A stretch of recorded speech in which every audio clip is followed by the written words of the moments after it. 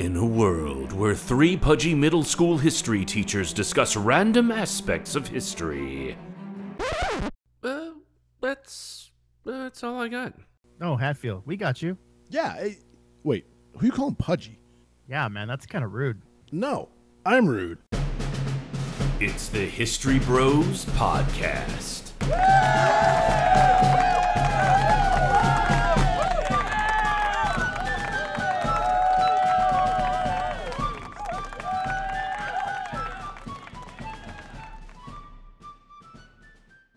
It's the History Bros here on whatever podcast platform you're listening to. I am Jason, known as Corn. NASCAR is Jason Hatfield. He sits off to my right. And somewhere beneath me is Brian Geldmacher. We call him Dirty. And thank you, Garen Porter, for giving us our names. I sit on the right hand of Corn. Oh, man. Hey, Election Day is coming up, and I have to be really honest. So last week I gave my thoughts on what I thought it looked like when Hatfield went to vote. But this week I think I have to go with my thoughts of what it's like on election night when the results are coming in. And so in my mind's eye, when Hatfield's watching the election, I completely foresee it being like, he puts on like a nice button-up shirt, like a party-going shirt, and puts on khaki pants and his nice shoes. With a bow tie, and a little straw hat. Yeah. Yeah, he's got, I suppose. I could see the straw hat. Ringing a bell, going, listen here, see? It's Election Day, see? Oh, no. I don't see it as, no, he's not quite that high-strung for this. But what I really see happening is, like, Hatfield's going to be dressed up like he's going to a party. And then, like, my guess is, like a cocktail party? Talking like a frat party? Like a cocktail. Like a cocktail party. Or are we talking about, what? A cocktail party, so like business casual kind of, no so jeans. I'll have one of those long-handled cigarette holder kind of things. I was thinking more like a pipe. A pipe would be much more appropriate. But it's not a corn cob pipe, because no, a regular pipe. Goodness no. Yeah, he's just a regular pipe. We know Hatfield better than that. But is it like one of those Sherlock Holmes type pipes? Or are we talking about just like a kind of a subtle type pipe? Just a regular old pipe. Yeah, nothing overbearing, nothing pretentious. Okay. So anyway, then I could see him sitting down at his couch, and on his left side is a massive bowl of popcorn, and he's ready to go for the night. On his right side, there's like a huge plate of chicken wings. Behind him, there's a table with a spread of like a veggie tray and some buffalo sauce and like, finger sandwiches and some little smokies. Who would eat fingers? That's gross. And so he's ready to go, and so he's ready for this big party, but he didn't invite anybody because he didn't want to have to deal with anybody else. And so then he starts doing, like, the election results come in, and what I imagine is he's got say that this entire beginning, Rude has made completely about me. I'm not done. I'm not done yet. Hang on. Okay, I figured you weren't. So by all means, let's continue to wow our listeners. Hang on, it's gonna get better. So he's gonna have a TV tray in front of him, and on it he's gonna have like a whole bunch of blank maps and like 3 Ticonderoga pencils ready to go with like an electric pencil sharpener for every time one snaps. And he's filling in the the papers on his blank maps as the election results come in. And he's like looking at like, oh, there's a path over here. There's a path over here. And then all of a sudden somebody comes on the TV and says, and we're going to project that the 56 electoral votes from California will go to, and then he starts screaming at the TV, no, it's only 55! It's only 55! I was actually going to say, you don't even know how many electoral votes California has? No, exactly. No, I knew what I was doing there. Going to say that. Yep. And then all of a sudden when his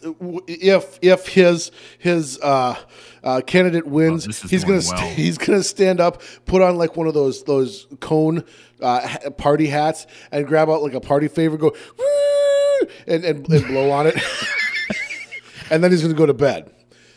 Now in Geldmacher's house, I imagine it going this way. Oh God, Geldmacher's gonna be riveting radio, sitting in a listening to the radio.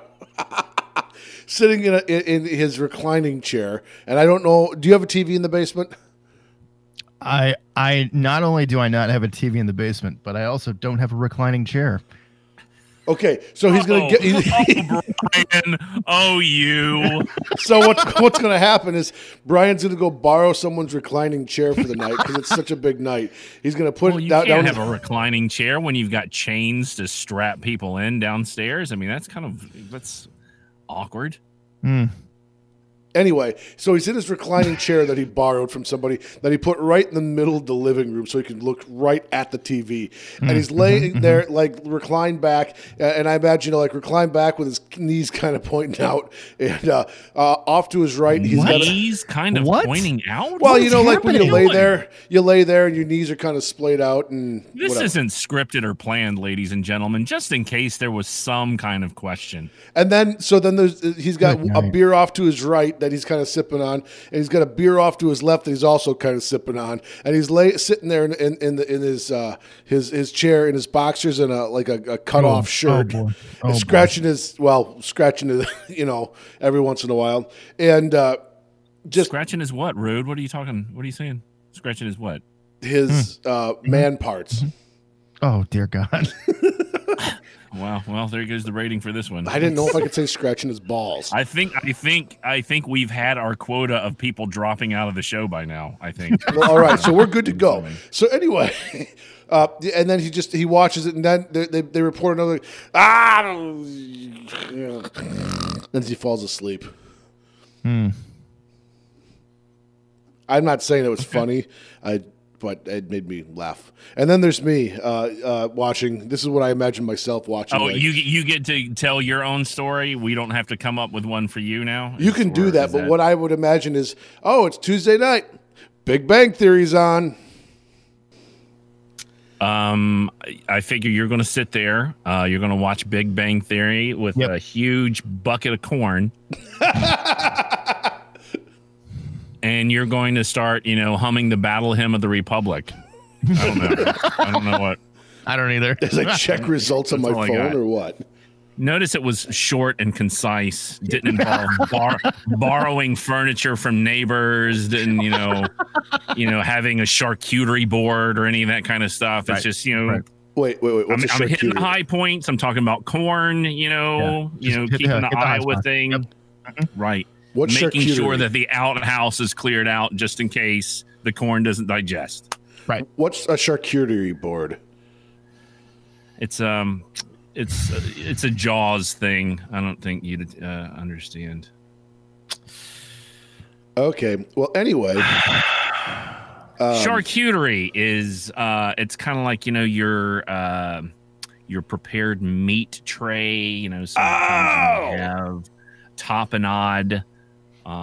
Meats, find the finest meats and cheeses. Right. So salami and pastrami. Oh boy. Let's see. You could actually have. Oh, I can't. Summer sausage. I mean, it's really what your fancy is. Especially if your home smells of rich mahogany. Sure. Hey, can I ask, Hatfield? Do you know what summer sausage is? Do what? Do you know what summer sausage is? It's sausage in the summer. Okay, so no, he doesn't. Okay, just checking. That's no. Well, we'll get some prosciutto. We'll get some prosciutto is actually my favorite. We will get some hard salamis. We'll get some. What else? We'll get. Usually, like just an assortment. We'll get some goat cheese, some crackers, and wait, you said goat cheese? Yeah, goat cheese. Really? Yeah. What's wrong with goat cheese? Right. I'm sitting there and I'm trying to milk this goat over and over, and nothing's happening. His name's Norman. But yeah, we'll get some goat cheese. We'll get, sometimes so my wife and I used to go get oysters a lot from this place in downtown Durham. We had a really big explosion that happened about a year and a half ago downtown. This big gas explosion. You've talked about this like 3 times before. Yeah, well, now it's the 4th, so you're welcome. Killed one or two people. So that's pretty funny. So yeah, they and they had to shut down a lot of the stores that were in kind of like the block because of the potential structural damage that happened. And so once they finally reopened, we were like, yes, and we go back, and then they had to shut down because of COVID-19. So I mean, that place is really good people working there. And this other place actually opened up where you can just purchase oysters unshucked, and then you go pick them up, and then you can buy like the knife, whatever you want to call it, to pry them open. And so we'll buy some, and it's actually pretty cheap. Usually, you could get a dozen at $2 or $3 a pop in the restaurant, shucked and brought to your table. That's can be kind of expensive if you're getting like a dozen or so. But these are like, $13, $15 maybe for an entire dozen. So it's, pretty cheap. And so I've learned the art of cracking open oysters and the different hinges that they have and stuff like that. So when we do charcuterie, sometimes we'll go get some oysters and do that as well. Very nice. And it's, have just kind of, that's been sort of like our COVID sort of thing. Like once every week or a couple weeks, we'll go and order some, and then my wife and I will just have a nice little dinner down at the table. Have like our little Alexa devices playing Pandora, and we'll just kind of sit and enjoy each other's company, and it's really nice. It's kind of nice. It's been if there's been one nice thing about this entire pandemic is the fact that we've been able to spend so much time together and with the dog and stuff like that, and not really going at each other's throats, which the SRO at my school, the former one, he actually retired now, but he said that domestic violence reports went up like considerably at the beginning of the pandemic, and that kind of stuff. So, I mean, this is, it's been a difficult time for a lot of people. I'm not talking about just with, sickness or jobs. It's just, having to be around each other 24/7. There's a lot of, it's been interesting the impact on our society having to deal with something that we were woefully unprepared for. But anyway, we've that's been kind of like a highlight, doing that kind of stuff for us, and having that kind of couple time. So it's been good. Nice. Can't really go out on a date, so you kind of bring the date home, so to speak. So I dealt with two kids for the last 9-10 months that have wanted to do a lot of stuff, and we can't. Get back to me when you deal with that. Yeah, tell me about that. What is parenthood? How has parenthood been during this time? Actually, I don't know. It's not terrible. It's you just kind of have to explain things in a way that you didn't have to explain them before. We can't go here, we can't go there. Even my 5-year-old daughter kind of gets it. She calls it the virus. So yeah, they get it. We can't go because of the virus. Yeah, baby, I'm sorry. Okay. Find something else to do. Overall, it hasn't been awful. It's just that first couple months were, they were a little hard because they just won't shut up. She didn't understand. It was, not something that she was, like you said, obviously didn't prepare for that. So, but she's doing okay. My other two kids are fine. They're a little older, so they're finding ways to cope and manage and whatnot. So for the most part, they kind of just stay out of each other's way. Otherwise they'd be, like you said, domestic violence would be going up. So what's going to be fascinating is that, your kids going through this, when they're in their 70s, 80s, stuff like that, people are going to be saying, wow, well, like asking the people now, you survived the 1918 pandemic, the flu, the Spanish flu. What was that like? And they're going to be, being able to relate that sort of fascinating history to people in the future. So. How many people were ever talking about surviving the Spanish flu? This is a big deal to us now, but I question how big of a deal it will be in 50 years. Yeah, I could see that too. By the way, here in Iowa, nothing changed because apparently there's nothing to do, especially if you ask Hatfield. So nothing changed. Par for course. Well, there's plenty to do. There's corn that needs a shucking. There's that's only in the fall, and we're already done with that. We finished yesterday. It's the fall, so I didn't know what your schedule was. Well, you plant the corn in the spring and you harvest it in the fall. My son actually did. This is the sad part. Pigs that need herding and herding summer sausage that needs a making, and I don't know. You don't make Oh gosh, you don't make summer sausage. Yeah, don't make it. You take the the good animal. spirit of the forest makes it. You take it to the locker, and the locker makes it. Does it grow on the trees, or? Of course, I've been looking for a good summer sausage tree, but they don't really grow so well. Like in the kind of the foothills, the Piedmont area. The Piedmont. I mean, those are really more of a flatland / coastal thing because, I tried to grow it kind of towards the coast, but there's so much marshland, and we all know that summer sausage doesn't grow well in marshland. Let's just say that I'm not surprised that Hatfield's an expert on sausage. Well, let's just say I'm kind of popular at parties. Oh, boy. Well, Brian, I have to kind of tell you, sausage fest. Call you out because you're talking about summer sausage like tree. We all know it's a bush. It's a summer sausage. You're right. Bush. I apologize. It starts off as a shrubbery, and then eventually it matures, and then the little buds come out, and sometimes they will turn into flowers, and sometimes they will grow into plump summer sausages. Hello, everyone. So Donald Trump. Then there's something wrong with you. But the thing is that if you need to winter them, you're not a nice person. Learn how to trim the summer sausage. You're not a nice person. That is true. I'm not, apparently. I just had then there's something wrong with you. You're certainly not very good. Mm-hmm. I would say that I've missed the soundboards that Rude's used in the past, but I remember I don't. I was listening to old episodes and realized that, if I can't bring up Wikipedia, I have to go to the soundboard. Oh, boy. Oh, well, do you have to? Is it really?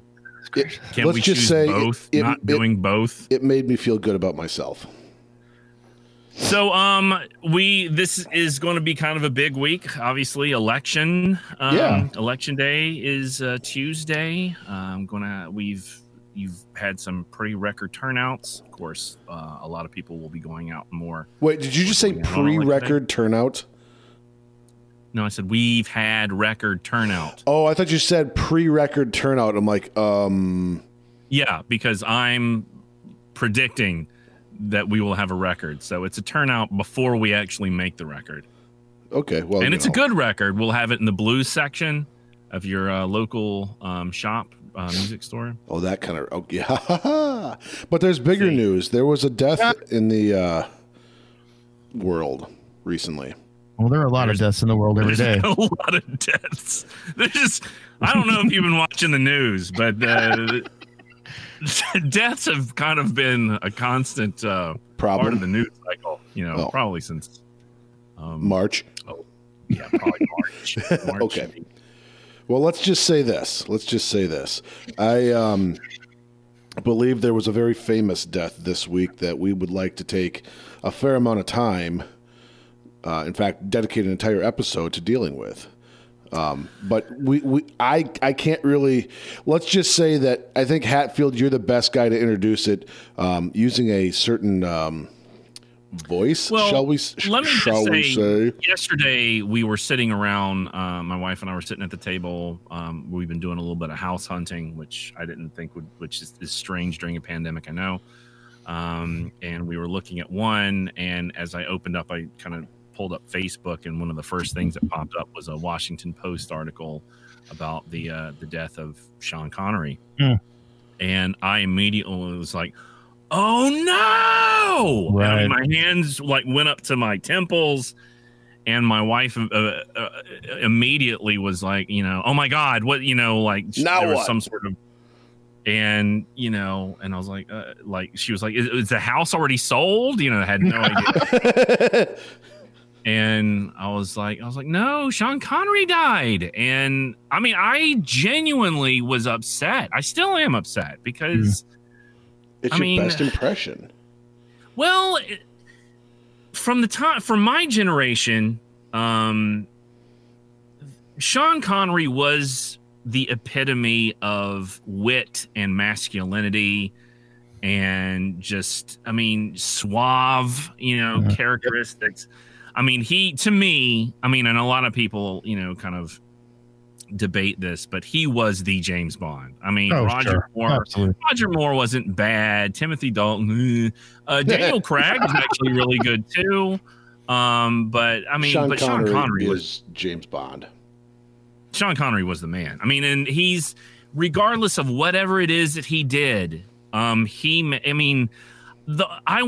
was so excited about Highlander 2 when it came out because I was like, but wait a minute, didn't Sean Connery die in the first one? Spoiler alert. And I was like, how did they bring him back? And then, of course, I went to go see it, and that was the least of the problems of that movie, was how they brought Sean Connery's character back. But just everything that he's done, he made it valid. He made that movie important. He made it just, I don't know, like almost immediately a blockbuster. Yep. From everything that he did with not just James Bond, but then of course Hunt for Red October, Indiana Jones, Highlander, The Rock, which we were talking about just recently, Indiana Jones and the Last Crusade. And I was surprised to find out, I guess the last movie that he did was The League of Extraordinary Gentlemen, which is based on a graphic novel written by the same guy who did The Watchmen. And the graphic novel's better than the movie, but the movie is fun. It's a fun one to watch. I don't know if you guys have seen it, but it's basically this concept that these literary figures of King or Captain Ahab and Dr. Jekyll and Mr. Hyde, all these people, Alan Quartermain, all these people come together to form like a superhero team. Sure. And it's it was a fun movie. But I had no idea. And a friend of mine actually worked on that movie because I think, or she was dating somebody that was in the movie, I think, at the time. And I think she got a chance to meet him. But I mean, we would also need to stress that Sean Connery was a little controversial pertaining to his views on, domestic violence, I guess we could say. Yeah. He was very open about, giving the ladies a smack, if they, I guess, I don't know. I don't know the exact terminology that he would give, but, not exactly an enlightened, approach, I guess. But, and he was not, but the thing is, he never really came out to say, I'm really sorry that I said that kind of stuff. It's kind of, in fact, I think he was asked about it in an interview and he said, no, I'm not apologizing. But I mean, this is the same guy who grew up in Edinburgh and was, working class family. Right.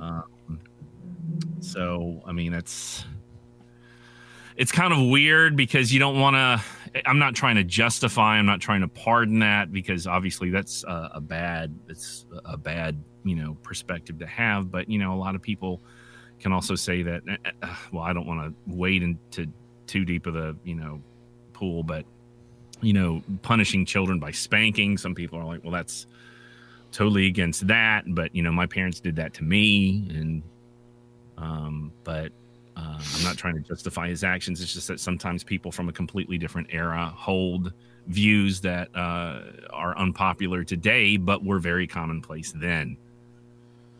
Well, maybe he just chose not to change his mind during the course of that time. Let's be fair. Yeah, like you said, he is a product of the 50s and 60s. And at that time, the views of child rearing, the views of how women are treated contextually were very different. Now it's not saying it's right. Not even the 50s and 60s. I mean, he was born in 1930. No, I get that, but I mean, when you talk about, well, I suppose he's probably going to develop his sense of how the world is in his teen years. But I mean, you're talking about when he's getting into his prime, when he's going to be most influential. Let's face it, his biggest year or decade is probably the 60s. That's when he made the most films, and that's when he was James Bond. That's not true. He was pretty good, big in the 70s too. But still, I mean, I would say not that he ever really lost his fame. Like, he never lost his fame, but I would contend that the height of his fame was probably in the 60s. And tell me I'm wrong, and that's fine. Fame. I mean, he would still be considered pretty famous even now. I don't know about the. Maybe it's influence. The height of his influence. No, maybe not. I don't know. Well, I don't know what I'm talking about. Let's take a moment. From the Washington Post did a really nice piece on him, and I want to read from that for just a second. Thomas Sean Connery was born on August 25th, 1930 in Edinburgh, Scotland, where his father was a truck driver and his mother was a maid. He grew up in an industrial neighborhood where he recalled that the dueling aromas of a rubber factory and brewery hung over the streets. He dropped out of school at 12, joined the British Navy 4 years later. He said he was discharged before completing his enlistment because of stomach ulcers. As a veteran, he gained entry to a vocational program in Edinburgh and trained to be a furniture polisher. In between jobs, buffing tables and pianos, he worked as an undertaker's assistant, nailing coffins in a funeral parlor.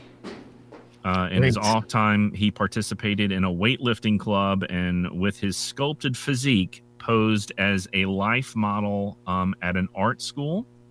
A friend persuaded Mr. Connery to compete in the 1953 Mr. Universe bodybuilding contest in London. Having won a bronze medal in the tall men's division, he saw an audition call for actors with a touring company of South Pacific. Motivated to impress the show's producers, he landed a part in the musical's He-Man chorus by performing handsprings. No one else could do them, he said. On the advice of a castmate, Mr. Connery began an autodidactic education to improve his acting. He read plays by William Shakespeare and studied acting technique by reviewing texts by Konstantin Stanislavski. That was a method that I was really big into when I was in college, which is kind of like an outside-in approach. Like you can only do so much until you kind of get dressed up as the character, and then you kind of you kind of fall in to, I guess, the potential stereotype, and it kind of completes the imaginative process. Mr. Connery also said about taming his Scottish burr, it was said to be so thick that other cast members in South Pacific thought he was speaking Polish. Jeez. He bought a tape recorder and devoted hours to practicing his diction, but the remnants of his accent eventually became his trademark. His good looks helped propel his career from supporting screen roles to a leading part opposite Lana Turner in the World War II melodrama Another Time, Another Place in 1958. He would eventually go on to, in 1961, in the BBC adaptation of Tolstoy's Anna Karenina. And the producers that piqued the interest of Harry Saltzman and Albert Broccoli, obviously the producers of James Bond. The producers had secured the film rights to Fleming's Bond books and were searching for an actor to star in their low-budget production of Dr. No. At first casting Mr. Connery in the Bond role seemed a risky choice. They considered many established names for the part, including Richard Burton and Redgrave. Before inviting Mr. Connery to read scripts, the producers had no choice. The movie's $1 million budget called for someone cheap but promising. The role of Bond came with a $16,500 salary. Oh, wow. I read that over time, he just finally got tired of being James Bond. He wanted to kind of move on to do other things. I could see that. I mean, you don't want to get like pigeonholed. Right. I remember living in Wilmington when they were filming Dawson's Creek. You had like the cast members there, and you get on something that's that popular for that long, and then when you hop off, it's kind of like that's kind of what you got. Yeah. Some people are able to kind of get into something else and show that they can do other things, like comedy to serious or serious to comedy and that kind of stuff. But then you have some people that, well, okay, well, I hope you enjoy the ride, because this is kind of what we got. But he was able to, go on, and he returned as Bond in From Russia with Love in 1963, Goldfinger in 1964, Thunderball in 1965, You Only Live Twice in 1967, Diamonds Are Forever in 1971. So, yeah. So, I mean, there's obviously he would go on to do lots of other film roles. I have never, speaking of which, I made a little joke about this on Facebook, about I wanted to kind of honor him by watching one of like his classic movies outside of James Bond. So I was thinking either Highlander, Hunt for Red October, The Untouchables, or Zardoz. Which I said, I'm just kidding. I will never watch Zardoz. But have you guys ever watched that? Have you guys ever seen that movie? I hadn't heard of it until you had mentioned it. Same here. Yeah, it's pretty bizarre from what I understand. But I've never watched it. So, I mean, I could watch it and go, wow, this is the best thing I've ever seen in my life. Which, speaking of which, I did finally get a subscription to Disney Plus because The Mandalorian is coming out, and I stumbled across National Treasure, which yes, you did. Of course, you did. I still have not watched. I think I did watch it once before, or tried to watch it. I don't know. I don't know. But anyway, so what's your guys, like, you feel like is the epitome of, like, what would be your favorite, I guess, or your top two Sean Connery movies? I'll start. I go straight to Bond. For me, it comes down to two movies in this order. You Only Live Twice and Diamonds Are Forever. I just, for whatever reason, I've always liked You Only Live Twice. Of course, that's the one where he's in Japan. He's in Japan, and Blofeld is using Japanese minions, so to speak, and basically he's going out and capturing both American and Russian spacecraft, trying to get them to blame each other, and he almost successfully does it. And he's trying to basically start World War III. And Bond has to figure this out when nobody else can find what's really going on, and then he has to prevent... basically blow up the operation and expose it so that the United States and the USSR at the time didn't go to blows. And then You Only Live Twice is about a diamond thief that is stealing diamonds, and then it's Blofeld again, who's going to create this laser satellite that is going to basically eliminate cities, right?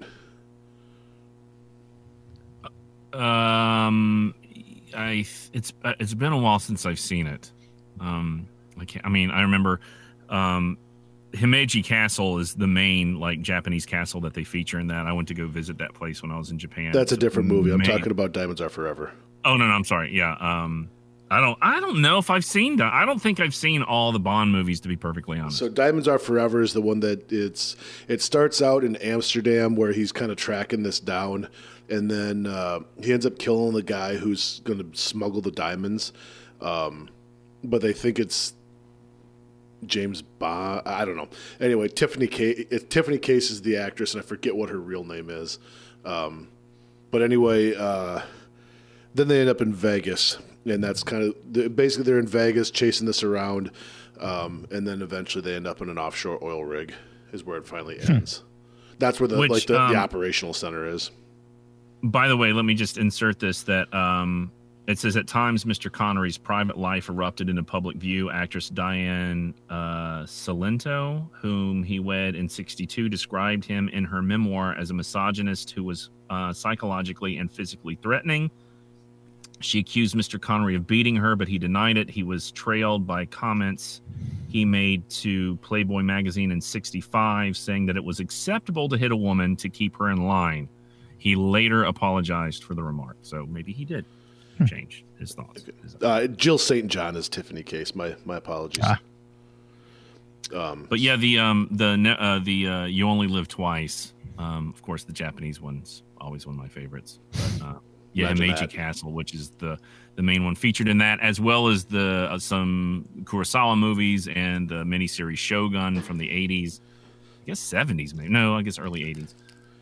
That's a fantastic castle. It's one of the largest intact, untouched historic castles. They during World War II, during the bombing campaigns, they specifically did not want to bomb Himeji because after it was over, they wanted to make sure that you didn't just completely vaporize the culture of who you were going to war with. There was a specific intent for not doing that. But that's it's beautiful. It's an amazing castle. Here's a factoid I did not know. So in Diamonds Are Forever, Willard White is the guy that is basically being exploited by Blofeld. He owns the White House, which is a hotel casino in Las Vegas, and basically Blofeld's using him as a front for everything else. And basically, I mean, he's a rich guy, right? He's played by a guy by the name of Jimmy Dean, and if you're wondering, yes, it's that Jimmy Dean, the guy like Jimmy Dean Sausage, the singer, all of it. No, yes, singer sausage. No, but he's got his Jimmy Dean songs. He does PT 109. Remember when I sang PT? Oh boy, PT 109. Oh jeez, that's him. No, we got it. That's him. And all I can say is that yes, yep, that's right. That's all right. Geldmacher, what about you?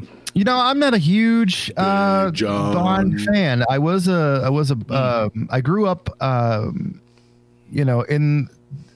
when I was aware of what movies were in the early '80s. So I was aware of Roger Moore as James Bond. It wasn't until much later that I realized, hey, there are more guys doing this. So I wasn't a huge Sean Connery James Bond fan. The stuff that I like, I'm a huge fan of the Untouchables. It might be, if you were to pin me down and make me name my all-time favorite movie, period, it's possible that it's the Untouchables. I'm also a huge fan of the Indiana Jones movies. So him playing Indiana's father in The Last Crusade is fantastic as well. I really, really enjoyed that movie. So that's those are two of mine. Obviously, we've talked about The Rock and we make fun of it's whatever. But it's also a lot of fun to watch too. So that's if I had to pick a third, that's probably it. Kind of off the wall, I would have to go with Highlander. And Hunt for Red October would probably be up there as well. Even though, having someone speak a Russian dialect with a Scottish brogue, New Poroshki. I mean, okay. I've always wondered what foreign speech sounds like someone that's a native speaker watching it. It's kind of it's like, I don't know if I've ever seen a movie where someone was supposed to be speaking English, with the subtitles of the culture, and hearing how bad it must sound, to a native speaker. I would be fascinated to hear what what Sean Connery's Russian would have sounded like, but Hunt for Red October book again was much better. Tom Clancy novel. I watched the movie and then wanted to read the book, and then of course the book was, obviously the book is always better. Same with Patriot Games, same with a lot of Tom Clancy stuff.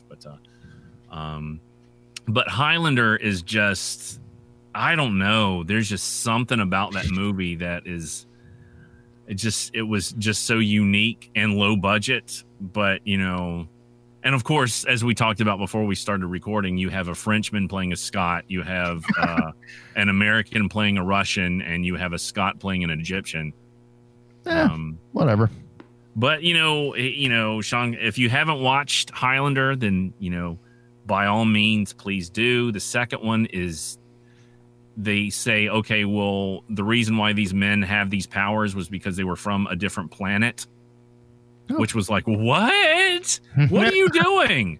I mean, I wanted to go see it. I was so excited, and I was so angry by the time I left, because I'm like, it's kind of like midichlorians in the original, prequels of Star Wars. It's like, that's not how the Force works. I get irrationally upset about. It's okay. It's okay. Just breathe. Yeah, it's kind of like, when you watch a history thing and they get the history wrong. It's like, what are you doing? That's not how it goes, and then all of a sudden the whole thing's shot. But yeah, those are probably my two favorites of his. So, but yeah, he was sort of the quintessential masculine, just every time you knew he was in the movie, he was going to do a fantastic job with it. He was going to do, a great job. Oh, sure. Regardless of how bad the movie may actually wind up being. Indiana Jones and the Last Crusade was a fun one. I felt like of those three, I still have not seen the Kingdom of the Crystal Skull. I just don't know if I can. Yeah. I've heard too many bad things. Especially like the refrigerator nuclear blast kind of thing. But I felt like, the first one was like the pure essence, and then the second one just was really, really dark. Super dark. And then the third one was kind of like almost like slapstick to a degree. A little bit more family friendly, I guess. Sure. Splitting the difference from the second one, I guess, Yeah, I could see that. Because I remember going to see Raiders with my family. We had to drive we were living in Camden, South Carolina at the time, and I think we had to drive to Columbia to really be able to see it, because we only had like a 2-screen or maybe a 1-screen movie theater in our town at the time. Man, I mean, this is what, the 80s, so it's like, but and we were driving back, and I was just like, I saw a guy's face melt. Yeah. I mean, that's yeah. So, but yeah, so I'm surprised though, Geldmacher, that you didn't have The Rock as one of your top two. So yeah, I mean, I'll give it a third. Again, it's right there. Again, it's more of a campy, more of a campy ride than The Last Crusade was. I also think about this in '96. I wasn't, my mind was probably elsewhere as far as, I haven't seen a good Sean Connery movie lately. I was in my early 20s, and actually I just turned 20 that year. And, just other things going on, but in '89, I was 13. This is great. Woo, Right. So different place. Right. The Untouchables, obviously another. That's so good. That's the one that he won the Academy Award for. Yeah. So good. Yeah. I mean, at the time when I watched it, I was kind of like, I remember feeling that it was pretty gruesome. Robert De Niro, of course, playing Al Capone, beating the guy at the table with a bat, and you see the blood like coming out, like spreading out on the table. I was like, that's aggressive. Mm-hmm. He seems, because usually, at that time, the blood's there, and then it's just there. But to see it actually spreading out onto the table was was kind of gross. But we really can't forget his non-Bond stuff in the 70s too. He was in A Bridge Too Far, which is just an epic of the Battle of Operation Market Garden in World War II. I mean, everybody's in that movie. If you were an actor in the 70s, you were in A Bridge Too Far, I think. I mean, you had guys like Anthony Hopkins and James Caan and what was the guy's name? Was it Tatum O'Neal? Was he in that too? I think. In Bridge Too Far? I think so. I don't know. No, not Tatum. Not Tatum. Oh God, I can't think of his name now. I'll look it up. Talk about it. I don't know. I'll look it up. A Bridge Too Far? Yeah, that's a great one, man. Here we go. Bridge of the River Kwai. It's that one, right? That was, this is the retelling of Operation Market Garden. That's right. Tanks. Okay, James Caan, Michael Caine, Sean Connery, Elliot Gould, Gene Hackman, Anthony Hopkins, Ryan O'Neal, Robert Redford. I mean, it's unbelievable the names that are in this movie. And Sean Connery plays a member of the 1st British Airborne Division. So, yeah, I mean, it's just a ridiculous cast. Really?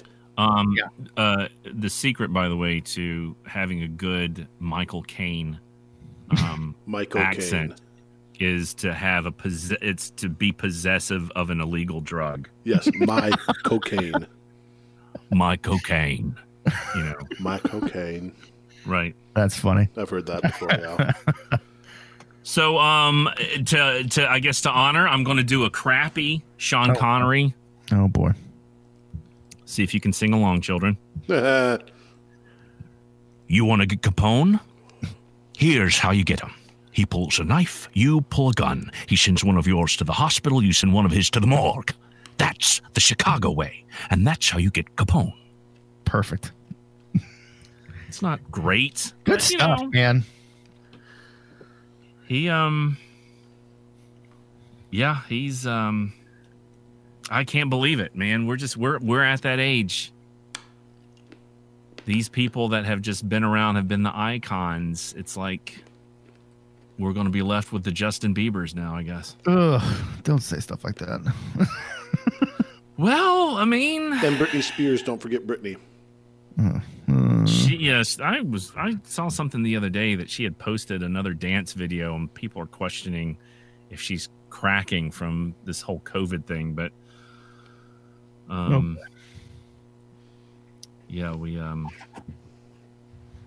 such a good.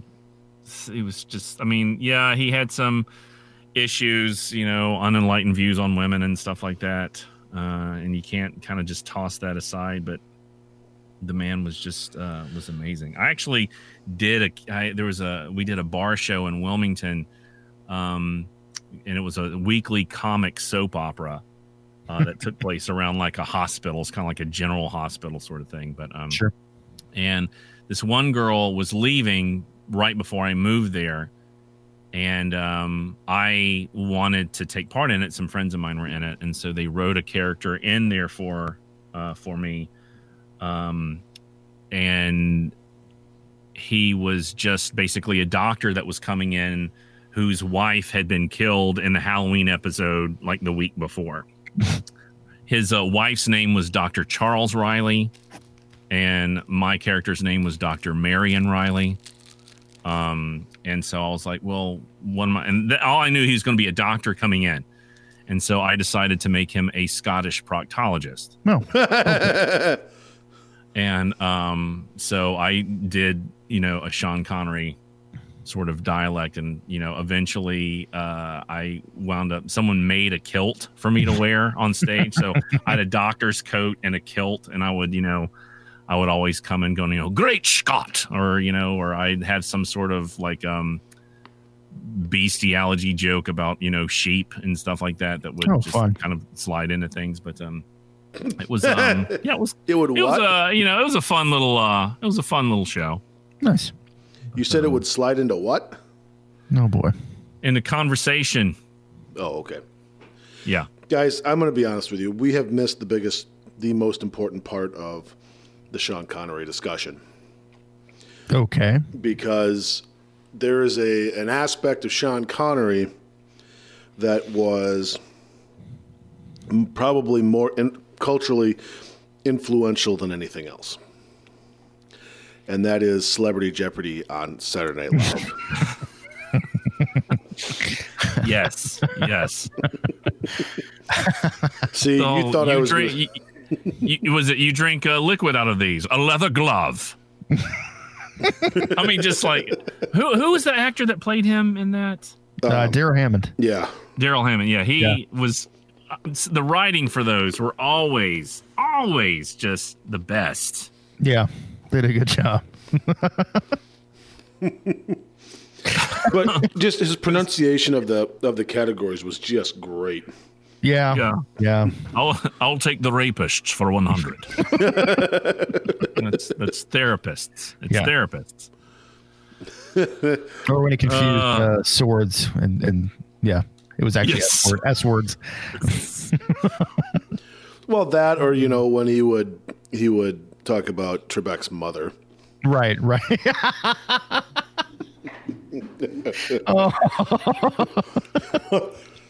Oh, that's great. Oh my Lord. No, I just, without fail, I mean, if you want it, huh? No, I was thinking there was another one where the category was catch these men. Okay. And it was actually was like, I'll take catch the seaman for 800. Oh, jeez. Oh, boy. I mean, why? I mean, it's just... Why is that a thing? Right. I know. Oh, boy. I mean, why? Is that who would have put that together? Well, exactly. No, there's what, 3 or 4 episodes where they did that, and they're great. They're just absolutely wonderful. They're hilarious. And it just, and I mean, look at the cast of characters. At the same time, you've got Trebek being played by Will Ferrell. You've got Daryl Hammond doing an outstanding Sean Connery, and you usually got Norm Macdonald doing Burt Reynolds, which is another really, really well done there. Where I think he plays Burt as just an idiot, doesn't he? Yeah, pretty much. And there was. Go ahead. No, this is Celebrity Jeopardy. I'm reading one of this time. Hammond is Connery playing against Callista Flockhart, played by Drew Barrymore, and Nicolas Cage, which was Jimmy Fallon. That's right. The trio struggles to think of months that begin with Feb. Such as Febtober. And the Sean Connery character misreads the category. The pen is mightier. Yes. I don't think I really need to go into it. I think we can figure that one out. Oh, something boy. was mightier. Right. Febtober. That's awesome. Those are the best. You can still go through and watch those things on YouTube, and it's hilarious. Oh, exactly. Another one is misreading the category who reads. Who reads? And misreading let it snow. What? So who reads is Horage. That's right. And misreading let it snow as Letitch now. That's right. I mean, the fact that they tried to, and there are some cases like when oh my God, I can't think of his name. He played himself as just being just completely goofy. Really Tom Hanks. Yeah, thank you. I mean, he played himself as this goofball, and it was like, absolutely having fun making fun of himself. I don't remember. Yeah, Bieber? He was Justin Bieber? Who? It wasn't Bieber, was it? What are you talking about? You're saying made fun of himself in one of like the celebrity? No, he was playing Tom Hanks. Ah. I think Tom Hanks was playing Tom Hanks. That's what that's what I meant. Oh, I guessed right. I guess. Oh, I thought you were like, yeah, thanks, rude. Like, because you always bring up Tom Hanks. But I was right. Oh, no. You were right. No, it was Tom Hanks. Yeah, Tom Hanks was the person I was thinking of. Yeah. Oh. For this episode, Hilary Swank, one of Fallon's impressions, and Keanu Reeves, played by host Tobey Maguire, joined Hammond's Connery in one of the dumbest and most disruptive games of Celebrity Jeopardy yet. The contests struggle mightily to figure out a color that ends in Urple. While Connery laughs, "My day has come." When the final Jeopardy answer is famous mothers. Oh no.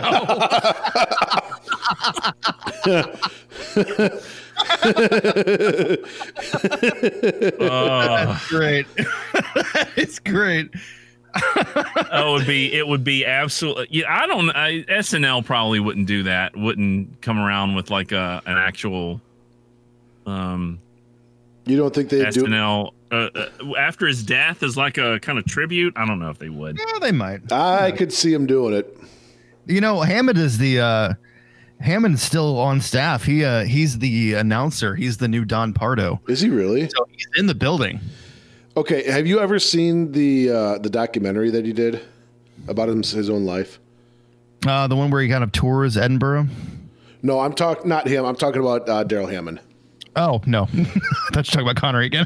No, Daryl Hammond was an abused child, and the documentary is worth your time if you ever find it. I can't remember the name of it, but it's worth watching. My wife watched it. She's like, "Holy cow!" So there's that. Anyway, we have gone. We took something that I thought we were going to struggle to get 15 minutes out of and turned it into an hour. So we probably should take a break here. And I don't know if we have any sponsors at this point, but we'll take a break. And then we'll come back. Wait, by the way, wait, isn't this the thing that we're on the topic? We're supposed to record it and put that in, drop it in as the ad, but whatever. Go ahead. No, well, do you want to tell? We just basically, if you are interested in sponsoring an episode of the History Bros, then you can reach out to us on History Bros Pod. I guess you can do it Gmail. On our social medias. Well, we have an email address. Yeah, our email address is historybrospod@gmail.com. That's historybrospod@gmail.com. And we're at History Bros Pod on most socials. So. And I promise we work cheap. Yeah, so our sponsorship deal with the company that we put our podcast out through has ended, and we are now looking for new sponsorships. So if you are interested, please drop us a line. Let us know. We'd love to talk to you. We will do a nice, tasteful ad for your company, which you can even write and give to us, and say, make sure Jason Rude reads these parts. Right. It's always about me. Always got to make it about me. I just want to share the love. Oh boy. All right, we got to take a break here because I need to go to the bathroom. So I'll talk to you in a little bit. More History Bros coming right after this. Back from the break are the History Bros. It is me, Jason, once again, known as Corn. No, I did not have to have a bowl of corn to be able to, well, whatever. Anyway, Brian and Hatfield also join us here on this second part, as I think Hatfield, or not Hatfield, Geldmacher, known as Dirty, is like, where is he going with this? And, yes, he is. That's exactly what he's thinking. And the answer to that is he doesn't know either. Well, I kind of want to say that I'm wanting to I'm thinking about, in honor of today, possibly changing my on-screen persona or on audio, on pod persona from NASCAR today to Juan Sanchez Villalobos Ramirez. Perfect. Who's that? He's the chief metallurgist, the King Charles V of Spain. Who's that? Charles V of Spain. Was a king, Spanish king. Oh, Charles Spanish king. Oh, that clears it up. Okay, well, all right. Right. There you go. So this day in history, we have an abbreviated. He was Holy Roman Emperor Charles V. Charles 1500. He was born, died in 1558. His spouse was Isabella of Portugal from 1526 to 1539. Didn't she fund that guy that kind of came over the ocean and found America? How is he the spouse of Isabella of Spain? Didn't or is it Portugal? No, those years don't Isabella line up. of Portugal.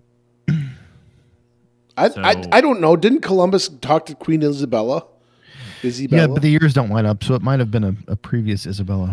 Oh. She was married. He was married to her. Let me see. This is what happens when you get nerds together. Because she was born in 1503. Yeah, that's not the right. Well, no, that's not the right one because he came over in 1492. Yeah, she died in 1539. And she was born in 1503? Yeah, so she didn't live very long. Correct. So it's not the same Isabella. It's so somebody it can't else. be the same Isabella. Right. She because she died or was born after he sailed to across the ocean blue in 1492. So it's a previous Isabella or someone else known as that same name. I talked to an Isabel yesterday. Well, there you go. Yeah. Because this is exactly what we're talking about. Yeah, she's not the queen of Spain or anything. But anyway, Queen Isabella the First of Castile was born in 1451 and died in 1504. There you go. Did she fund that Columbus dude? If that's the one, is that the one I'm thinking of? I don't know. I don't know a lot about anything. Give me questions about Japanese history and U.S. history. My European history isn't, outside of Henry V. My European history is a little sketch. Now wait, you were just telling me that you're the chief metallurgist for whoever that King guy. Charles V of Spain on the metal service. Okay, so we never really established who King Charles V of Spain is or why he would need a metallurgist when metallurgist metal. You know what? Never mind. Moving on. This day in history is coming up. Well, in that time period, you would need a metallurgist because you had armorers and you had swords and, maybe some blunderbusses kind of thing. I mean, what do I know? I'm only a history teacher. Yeah, not science. Oh, boy. Not science. What does that have to do? Metallurgist would be like the metallurgical. Oh, God. You know what? I'm not even going to try.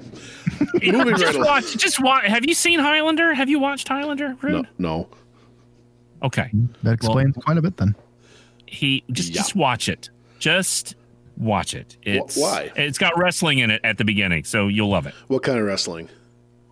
Like professional wrestling. Oh, we don't do professional wrestling here. We have real wrestling. Yeah. Okay, so this week in history. Brian, why don't you go first?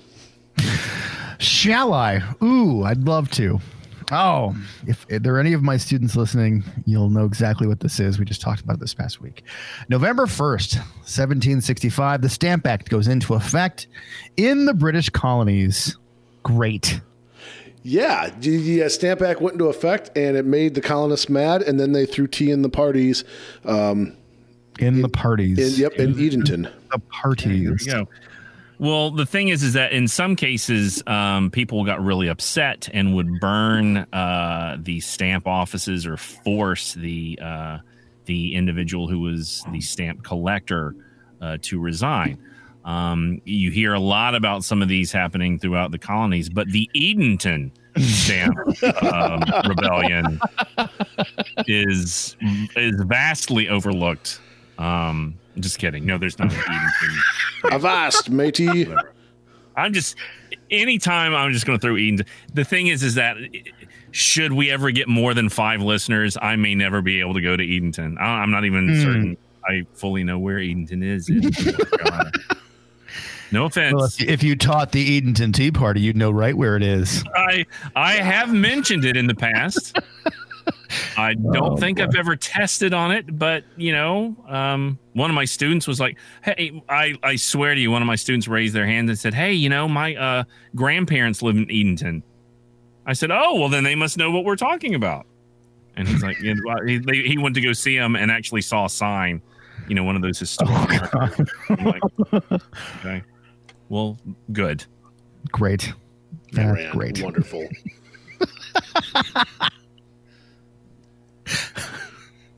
Okay. All right, Rude, you're up. Yeah, I'm up.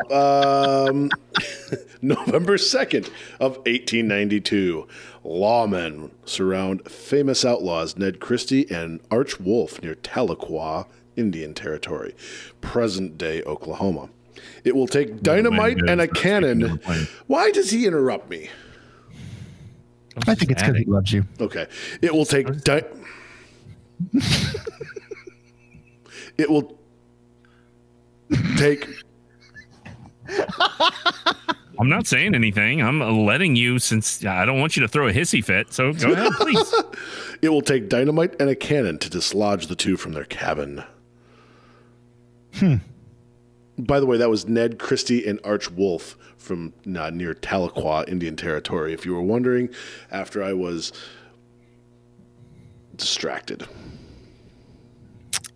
Good old Ned Christie from the Oklahoma Christie. They called him Old Cannon Ned. Well, think about it. You dynamite and a cannon to get them out of their cabin. I mean, that's. I had to do that with roommates that wouldn't get out of the bathroom. There you go. Well, maybe that's what it sounded like, at least. I've had that problem. Explosive. If I have too much corn, I can have that problem too. Oh boy. Good morning, everybody who's listening to this. Yes, exactly. I'm not saying you're it's enjoying your coffee. Hey, it's got the same effect. Oh dear God. November 2nd, 2016, with the final out recorded by Anthony Rizzo, the Chicago Cubs win the World Series for the first time in 1908, reversing the curse of the greatest of all time from 1946. Oh, that's you really meant goat on that one. Okay. 1946. Reversing the curse of the goat from 1946. Yes. Apparently there was no odor and there was no goat screeching, goat sound. Right. So the Chicago Cubs win the World Series for the first time in 1908. Since reversing 1908. a curse that happened like less than 40 years later? Hang on. It doesn't make Since 1908. Autocorrect. Yeah, it's the first time. Since. Didn't you see? In 20. Okay. Wait. What? Okay. All right. I got you now. I wrote it wrong. Yeah, I was going to say I'm a little confused by this. Right. Oh, boy. First time since. The Cubs. I tell you what, man, that final 3-pointer, that really put them over the edge. That's right. You know it. I will say. Thank you, LeBron. It is good to know that we can basically put anything on the teleprompter and Hatfield will read it. Yep. So, I mean. You stay classy? Yeah, correct. Exactly. I mean, we are with set. the final out recorded by Tits McGee. The Chicago Cubs win the World Series. Yeah, that's. And so, for the History Bros, I am Jason Rude, known as Corn. That is Brian Geldmacher, known as Dirty, as well as that other guy, Jason Hatfield. Sometimes we call him NASCAR. Sometimes we call him, what did you say? The metallurgist from Tahlequah. And then Juan Sanchez Villalobos Ramirez. That's the one. Chief Metallurgist to King Charles V of Spain. From Tahlequah. And we're the history bros, and we're landing the plane here because, usually it's awkward. And well, this we is actually certainly leaving no less awkward than it has been. So, are we actually leaving the Ron Burgundy reference in this? That we're leaving the McGee reference in this? Oh, you tell me. I don't know. I mean, I just wanted to say that was a quote from a movie. I wasn't actually throwing out some sort of epithet. Okay. Yes, we'll leave it in there. So, because now that you've said it's a quote from a movie, that was. You can sue Will Ferrell and not us. Yes, correct. Right. So, for the History Bros, I am Jason Root, known as Corn. That is Brian Gelmacher, known as Dirty. And that is Jason Hatfield, known as whatever the heck you want him to be known as today, or whatever he wants to be known as today. Sometimes it's Corn, sometimes, what was it again? What? Well, I've corn. never been It's called not Corn. man. It's not Corn. Definitely not Corn. It's, NASCAR, or... You have the manners of a goat, and you smell like a dung heap, and you've no knowledge whatsoever of your potential. Yes. And on that note, I'm done because I've just been put in my place. Have a good one, everybody. See ya. Peace out. Deuces.